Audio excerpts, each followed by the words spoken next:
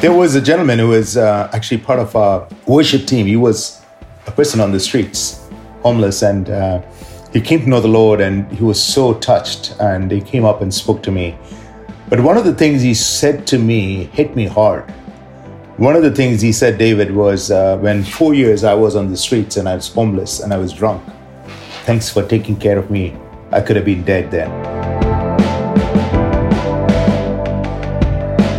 This is Culture at a Crossroads with David Mann. All right, joining me on the show from Scott Mission in Toronto, the Chief Executive Officer, Peter Jurasamy. Thanks for doing this.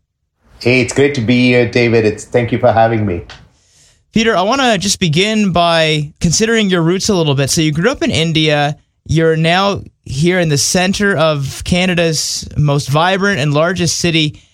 Doing the work that you're doing with Scott Mission, do you see any evidence from just how you grew up overseas and what you were exposed to as a kid that would have given you a conviction to do what you do today? Yeah, David, I grew up in India, and I really praise God that He made me be there for the first 30 odd years of my life in India. I saw a level of poverty. I saw a level of suffering. I was myself thrown into different arenas. I also saw the hand of the Lord. I experienced God in powerful ways in India. And I think what God did in those 30 years of my time in India was very critical and very crucial. It's a long journey. I mean, I could spend half an hour on just my encounters I had with God, and God convicting me, calling me committing myself to full-time ministry and not knowing what I'm giving myself to, except I knew I can trust the God who's calling me. And I experienced the goodness of the Lord in my own personal life. I saw many miracles in my own personal life and the people around, that by the time I came to Canada, I had to learn a lot even after coming here. But I think those years of having that close walk with God in a very intimate way and experiencing Him and giving my life over to Him has sustained me and really helped me to be where I am today. So amazing. So much to be thankful for. Peter, you talk about being exposed to an immense level of poverty in India. And for now, over 80 years, Scott Mission is located in one of Toronto's most neediest places. What has enabled this to happen, do you think, from the baton that's been passed off to you dating back to when it opened its doors? I'm so glad God put me in Scott Mission. I've been here for nearly 33 years now in Scott Mission. And the beauty of what the Scott Mission is, it's a Christian ministry of mercy and love. Two things, it's a strongly Christian ministry, and that means it depends on God. It trusts God in its daily, day-to-day operation. And God shows up. It's a faith mission, and God comes through and in a very, very tangible way. And it's also a Christian ministry of mercy and love. David, it's just so powerful to see every day that we are able to connect with the most needy people in our city. If you think about the homeless, you think about the families who are in need, you think of the kids who are coming to camp and the situations they're coming in. Each one of them have a story. And they're right there in front of us, and we're able to give them even a cup of cold water and just say hello to them and walk with them. I think it's a privilege that God has given us, that for the last over 80 years, we could continue this journey with the most needy people in our city. I just feel it's a privilege, it's an honor. And I look back at every day when I leave my office and go back, and I am so thrilled that at least that one person was helped, and much more than one person is helped in a day. And each one of them, it's so important that we are there to take care of them. And what a time to be taking care of these people. I mean, poverty, people in Canada know it's risen. COVID has made it harder for the bottom sector of our country. And then food prices have just skyrocketed. So you're really at the intersection of both of those two worlds. And how has that strained your mission at all, as far as the means that you have to be able to meet these people? David, COVID exposed poverty to a new level, to a level I've not seen before. when everybody was told to stay at home and not come out of the home. If you're homeless, what do you do?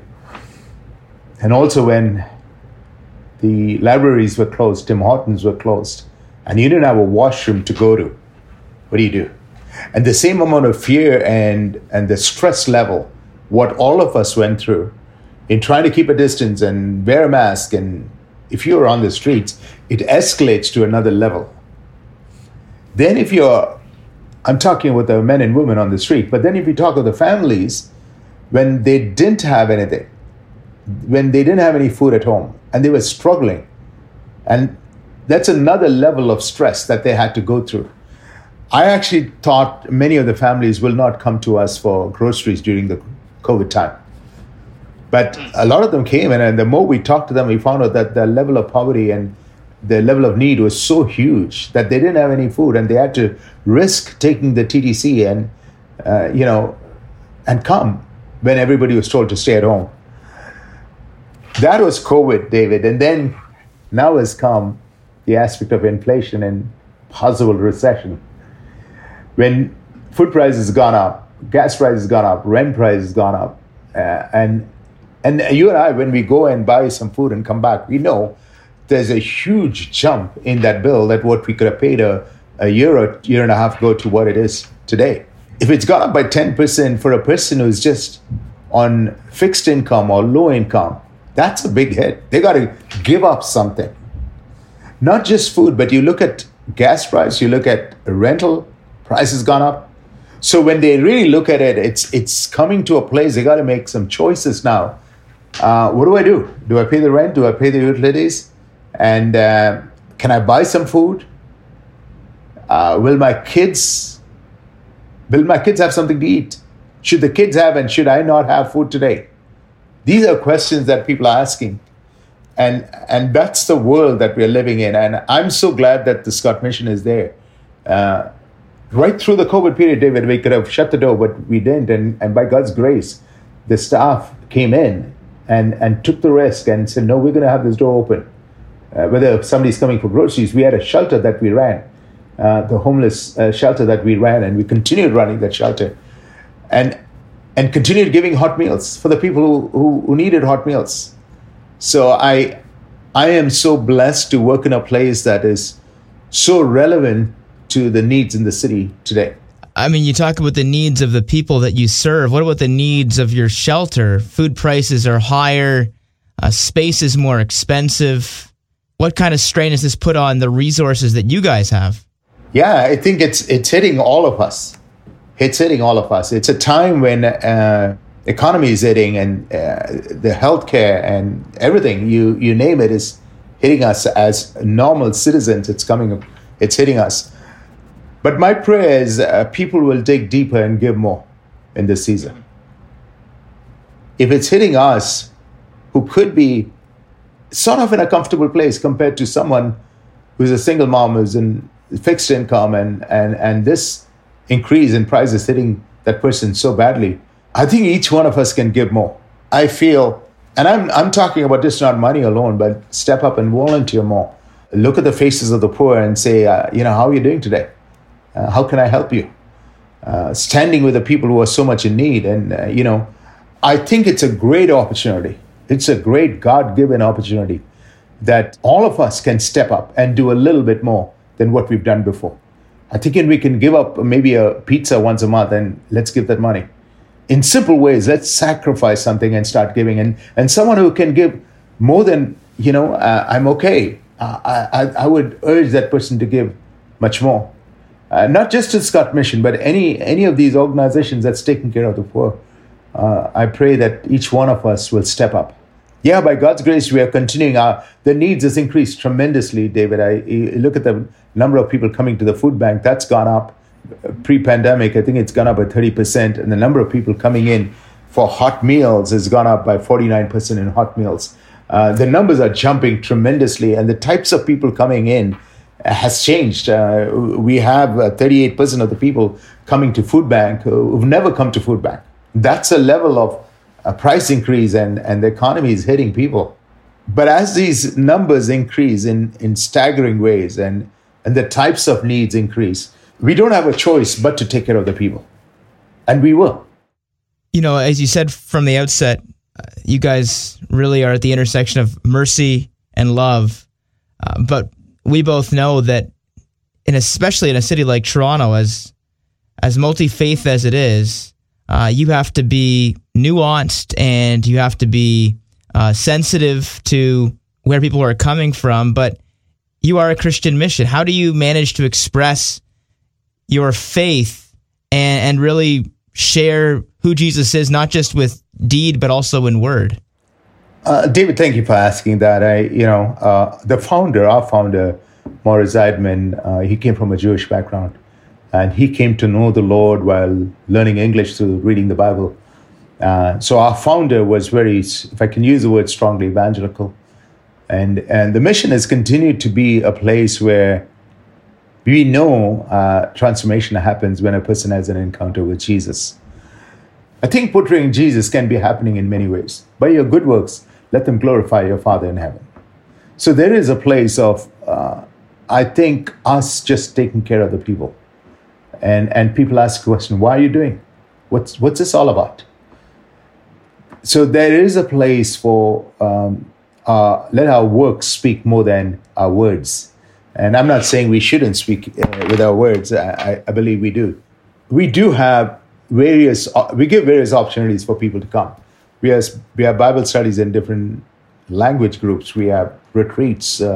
We have Bible verses all around. We offer Bibles. And we do have conversations with people from various faiths, various backgrounds. What I've seen, David, and a little bit of what I've seen about speaking and sharing the faith, I think everyone is interested in knowing who this God is. And no one is saying, if I say, can I pray for you? Nobody's going to say, don't pray for me. There's an openness. And even if you come from another religion, and I've come from India, where I've come across people from different faiths and different types of Hinduism and Sikhism, Jainism and Muslims and other religions. But the beauty is people are open and people are real. And if you can be very real and share who your God is and why you do what you do and what he's done in your own personal life, people are open to hear. Salvation is the work of the Holy Spirit. I think we need to leave that to God. Our job is to be open and share and portray who our God is. Peter, on the one hand, as you say, there's very glaringly problems. People are strained, people are stretched thin, and it's amazing that a service like Scott Mission exists. But on the other hand, there are people who, to them, some of our social aid services and food banks and shelters can kind of serve as a bit of a Band-Aid to them. They don't really fully get the traction that they need, and maybe naysayers might look at it and say, like, they're kind of abusing your services, like they're not really going forward as they could.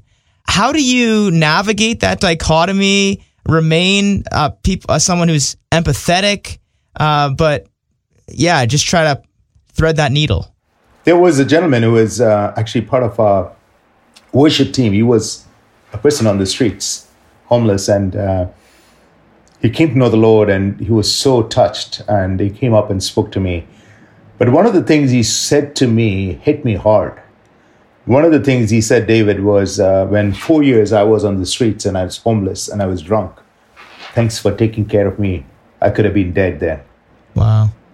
Every act of love and mercy is important. Every act.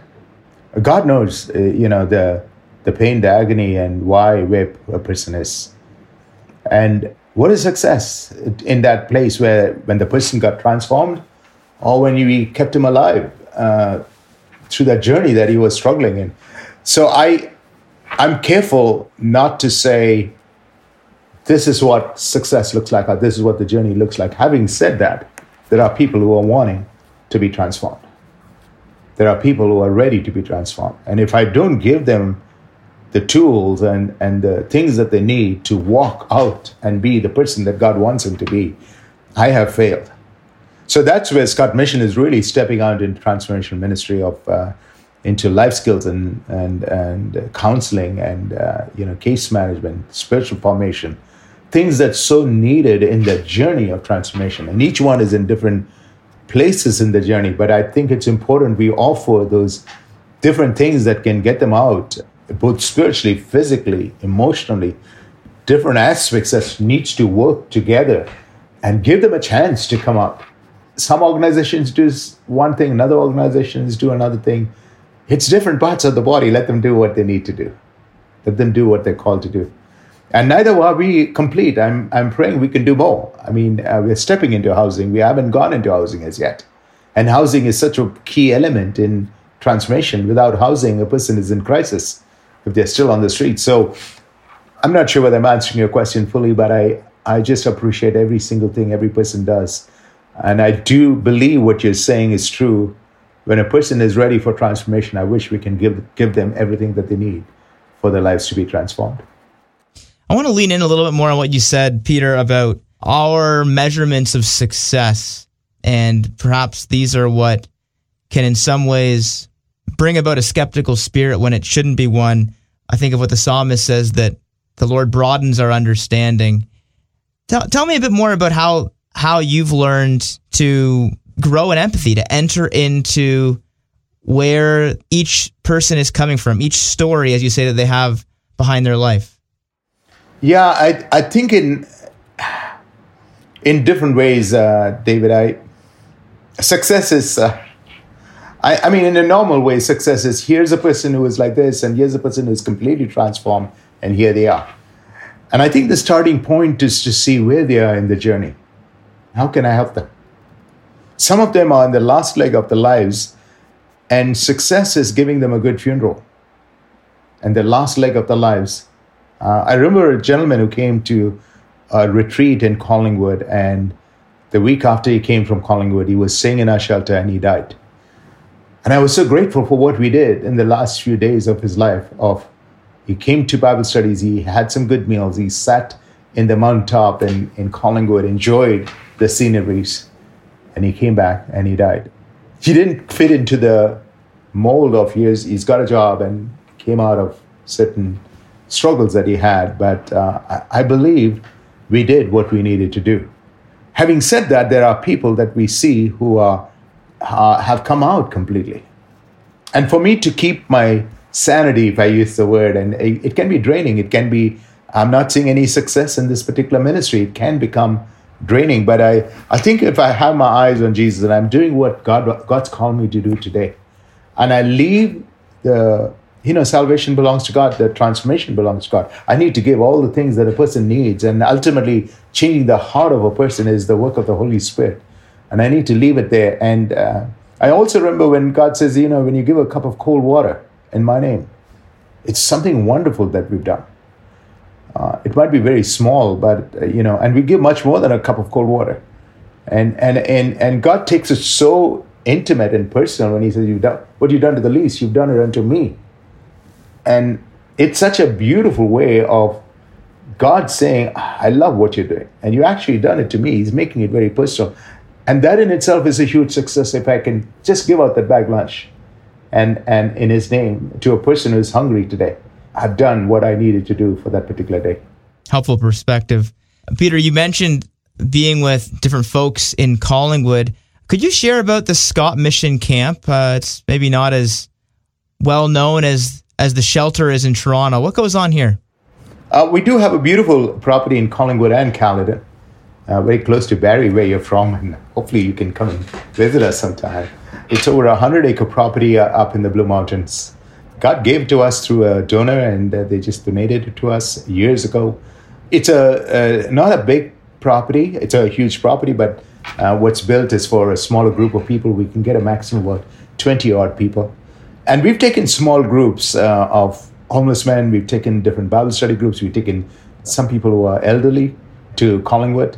I was part of some of the programs that we had with the homeless men. The first few days, just the silence, staying up in the mountaintop is just powerful for them. For them to have a good night's sleep the first few days, eat and sleep is so powerful. And the next few days, they start opening up and talking. As we sit there in the Collingwood main living room and we chat, they just open up. Powerful things take place.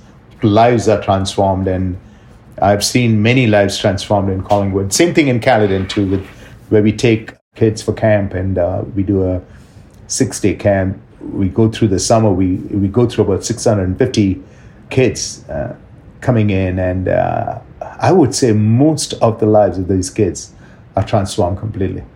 It's a beautiful property. We have a swimming pool, a small pond, and all sorts of activities and good food and a beautiful place. And also we have staff who are so committed to God, and that's the trigger point, and that's the key point, a pivotal point in the lives of these kids. Their lives are completely transformed. I have stories after stories of different people who say, I went to camp and this is what happened to me, and today I am where I am because of what happened in camp. So these two properties, both Collingwood and Caledon, is powerful. Not forgetting the properties we have in downtown and 502, and right now in 346, where we run the 346 Pilana, we run the shelter, and we just bought another building in the West End, which we call the 5 McLaughlin, and going to call it the hub and spoke model, which becomes a place for distribution of goods and food and touching many lives and many communities who are in need. Yeah, Collingwood is a beautiful place, David. Peter, I just wonder, as we've also gone through COVID over the last little while, and statistics indicate something like 1 in every 2 people by the age of 40 will have some sort of mental health diagnosis, and this is probably even more prevalent for those that walk through the doors of Scott Mission. How has mental health affected the work of what you guys do? I think you're touching on a topic which is so much part of what we keep talking about at the mission. If you look at the homeless population, majority of them are where they are because of mental health issues. And COVID has made it go to another level altogether. So whether with the kids we're working with, the families we're working with, mental health is such a huge aspect. And that's where we found the need. And we started a counseling program, and we actually hired another addiction and recovery specialist counselor in January. This is so needed. We have all types, all levels of people going through mental illness. If you look at the population who are homeless and those who are in the streets, as I said, a huge majority of them have mental health issues. And there's one of the persons who came through our program, and he was homeless, and the key issue was mental illness. You look at families coming from different countries, whether it's Ukraine or Afghanistan or any other places. I think they're coming through trauma. Our staff are trained in trauma-informed care. So mental illness is something very, very prevalent in the community that we serve, and it's such a huge need. So thank you for touching on that. And my prayer is God will give us more resources, both financially and with people, and with partnerships, that we can do better and better. And there's just such a need in this area. Wow. Well, it's been wide-ranging in unpacking what Scott Mission does and the broader problems at hand in Canada and beyond. Really appreciate you taking this time. Peter Durasamy, CEO of Scott Mission. You can find out more about their ministry by heading to scottmission.com. Appreciate your time today. Thank you, David. Thank you for having me. Next time on Culture at a Crossroads. This weekend marks 3 years since the coronavirus turned the world upside down. David Fisman is one of our country's leading and most respected epidemiologists. He'll join the show to talk about the impact COVID has had, not just for today, but going forward. I think in 20 or 30 years, people look back on the bad old days and say, oh yeah, they used to have these terrible infectious diseases that would cause problems because people didn't know how important it was to keep viruses and bacteria out of indoor air, but now we know. Thanks for listening today. A reminder that you can access any of our episodes when you head to the Culture at a Crossroads podcast. We do invite you back next week as we once again explore the intersection of faith and culture in Canada, helping to better equip you in following Jesus.